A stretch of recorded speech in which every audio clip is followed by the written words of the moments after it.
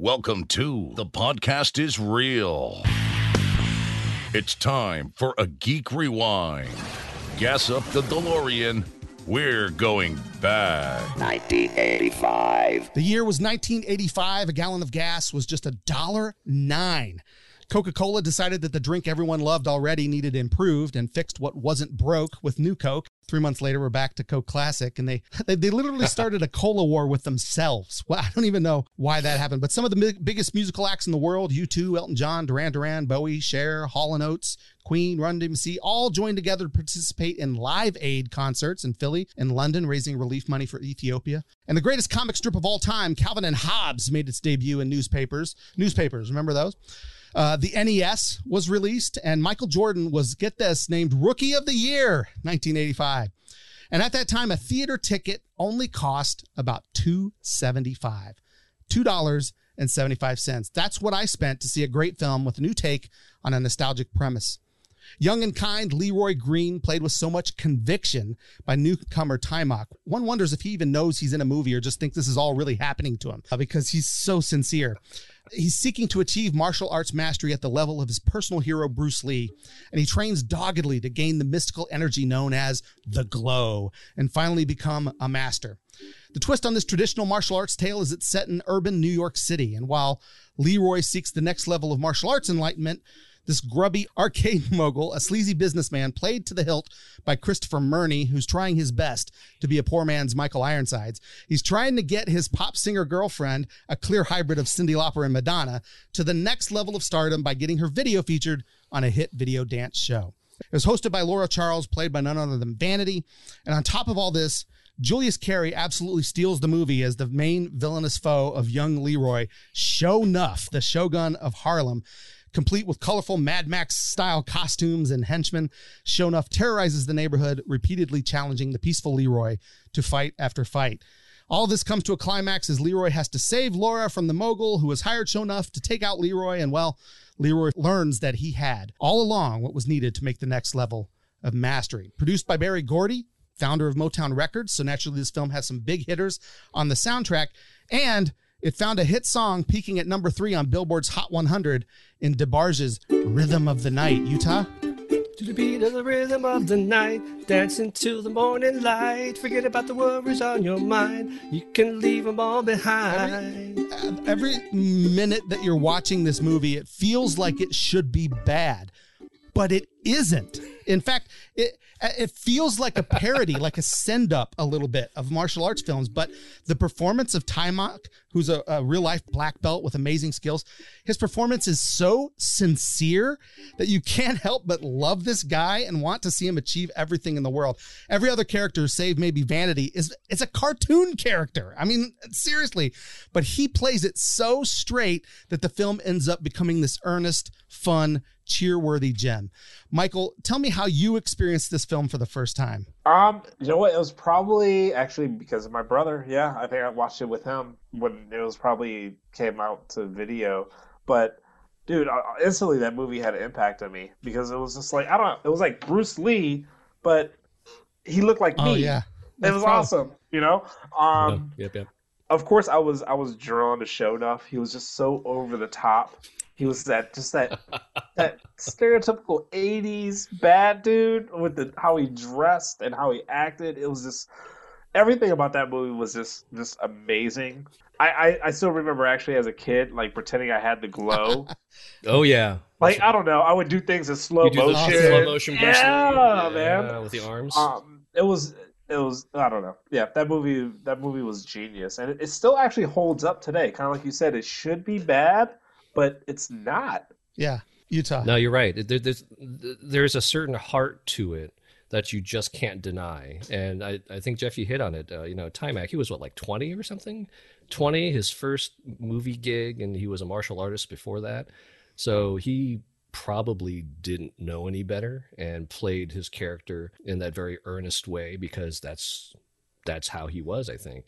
And Vanity, this was like, a year or two after Purple Rain, and I didn't think she was a good actress then, but she's got the screen presence, I have to admit. Seeing her on the screen, even though I wasn't buying her character, I just found myself just kind of sitting back and enjoying her and Timok. And well, I'll admit it was funny. It was funny every time she was in distress because she always had the big shoulder pads in the movie.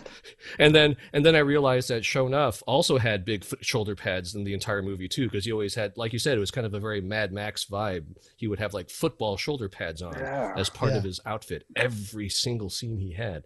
I was trying to figure out what genre it was. It was such a mashup of so many genres. Like, it's a martial arts movie, but it's a romantic comedy, but then it's also kind of your typical, it was kind of a musical too. It was, but yeah, I found myself enjoying it much more than I thought I would.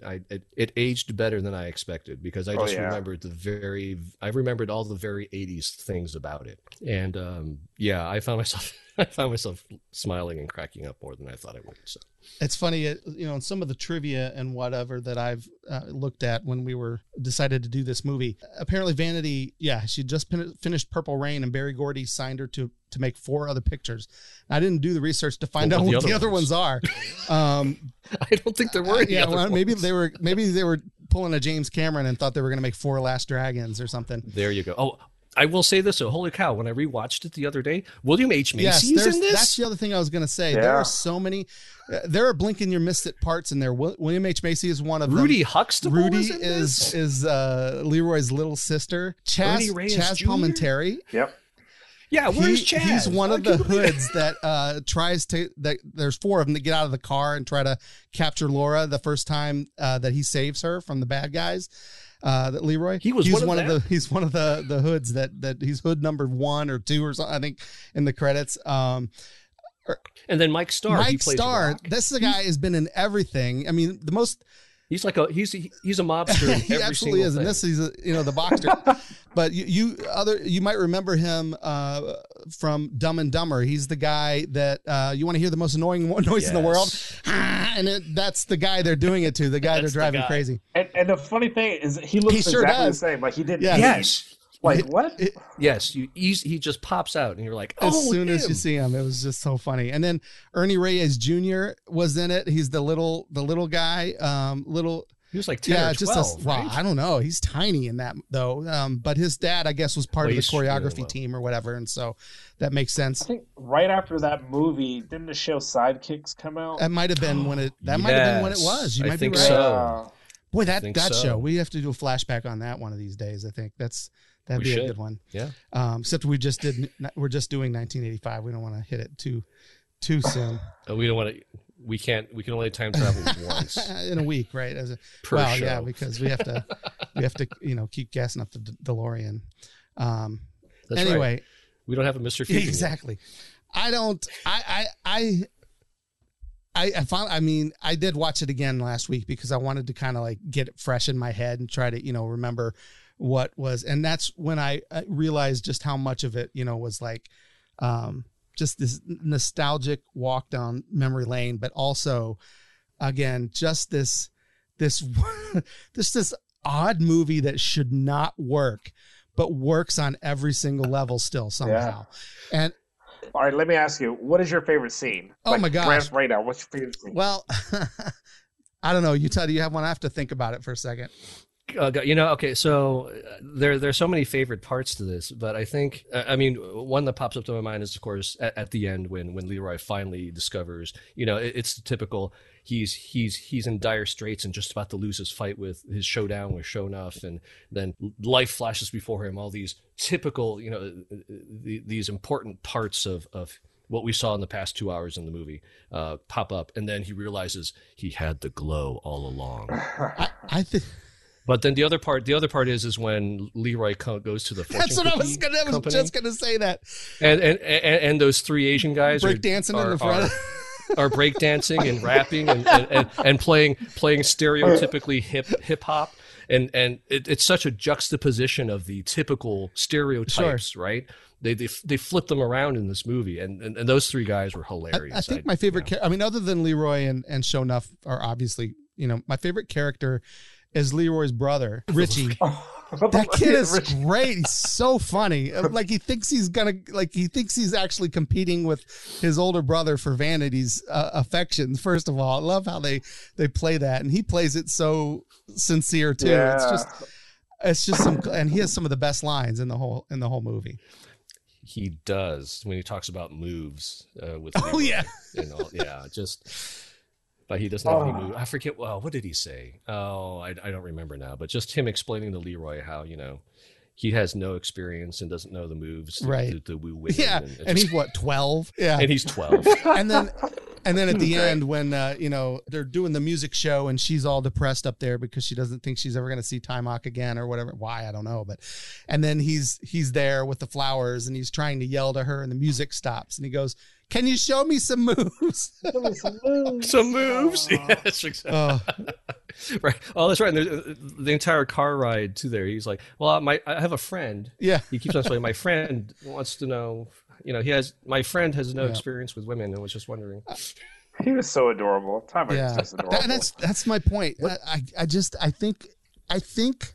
And Billy Blanks apparently was approached first or was originally going to play him, or at least was in the running for it. I don't know. I mean, obviously, I don't know the exact story as to why he didn't end up, but Billy Blanks was considered for the role. But I feel like this movie doesn't work without the sincere performance of Timok. Like, again, then it becomes the parody. You know what I mean? If it's somebody, and don't get me wrong, I think Eddie Murphy's a great actor, but let's say Eddie Murphy was in that role. Well, then it's just it's all parody, right? It's all comedy. Like, it's just, you know what I mean? But the fact that you get this newcomer who just just literally plays every, moment as sincere as possible. Again, I feel like I don't think anybody told him he was in a movie. He's just like, wow, this stuff's really happening to me. This guy wants to hurt me. I mean, it's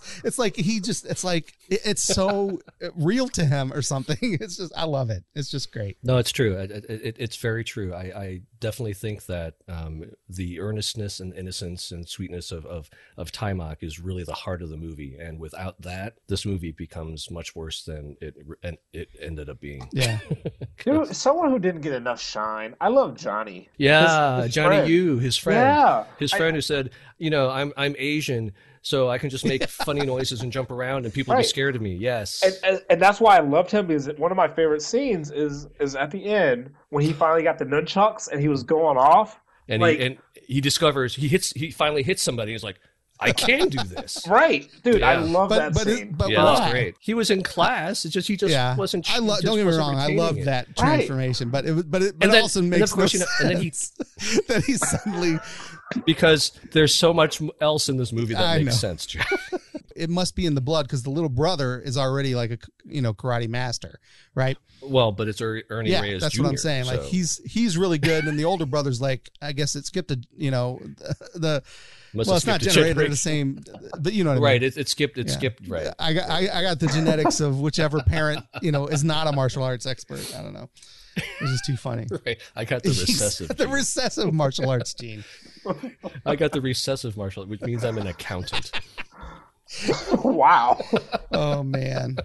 Yeah, this is a great movie. We absolutely recommend it to anybody who hasn't seen it. This is one of the things that we're trying to do with this rewind is bring back movies that people may have forgotten about. Some of them will be movies that should have been forgotten. This is not one of those movies, Can't right? wait for those. Well, Mannequin last week was kind of. It's kind of like why was that movie so successful? I have an old throwback to give to you. Oh, I have a suggestion. Right. Ice Pirates. Oh no, that's coming. Don't get me wrong. That's a fantastic. Okay. That's definitely maybe on the list. Since you brought it up, maybe the next time we have you on the show, that'll be the rewind. Yes. All right. Space herpes. Yes. Oh man, that's too funny. All right. I want to thank you guys for rewinding with me and reliving that great movie, having so much fun talking. It was great to watch it again. Recommend you guys go out there, see that movie. It's fantastic. We'll be back on Monday with a brand new episode, and on Thursday again with another bonus episode. We'll see you guys next time. The Podcast is Real is a Wild Gone Geek production.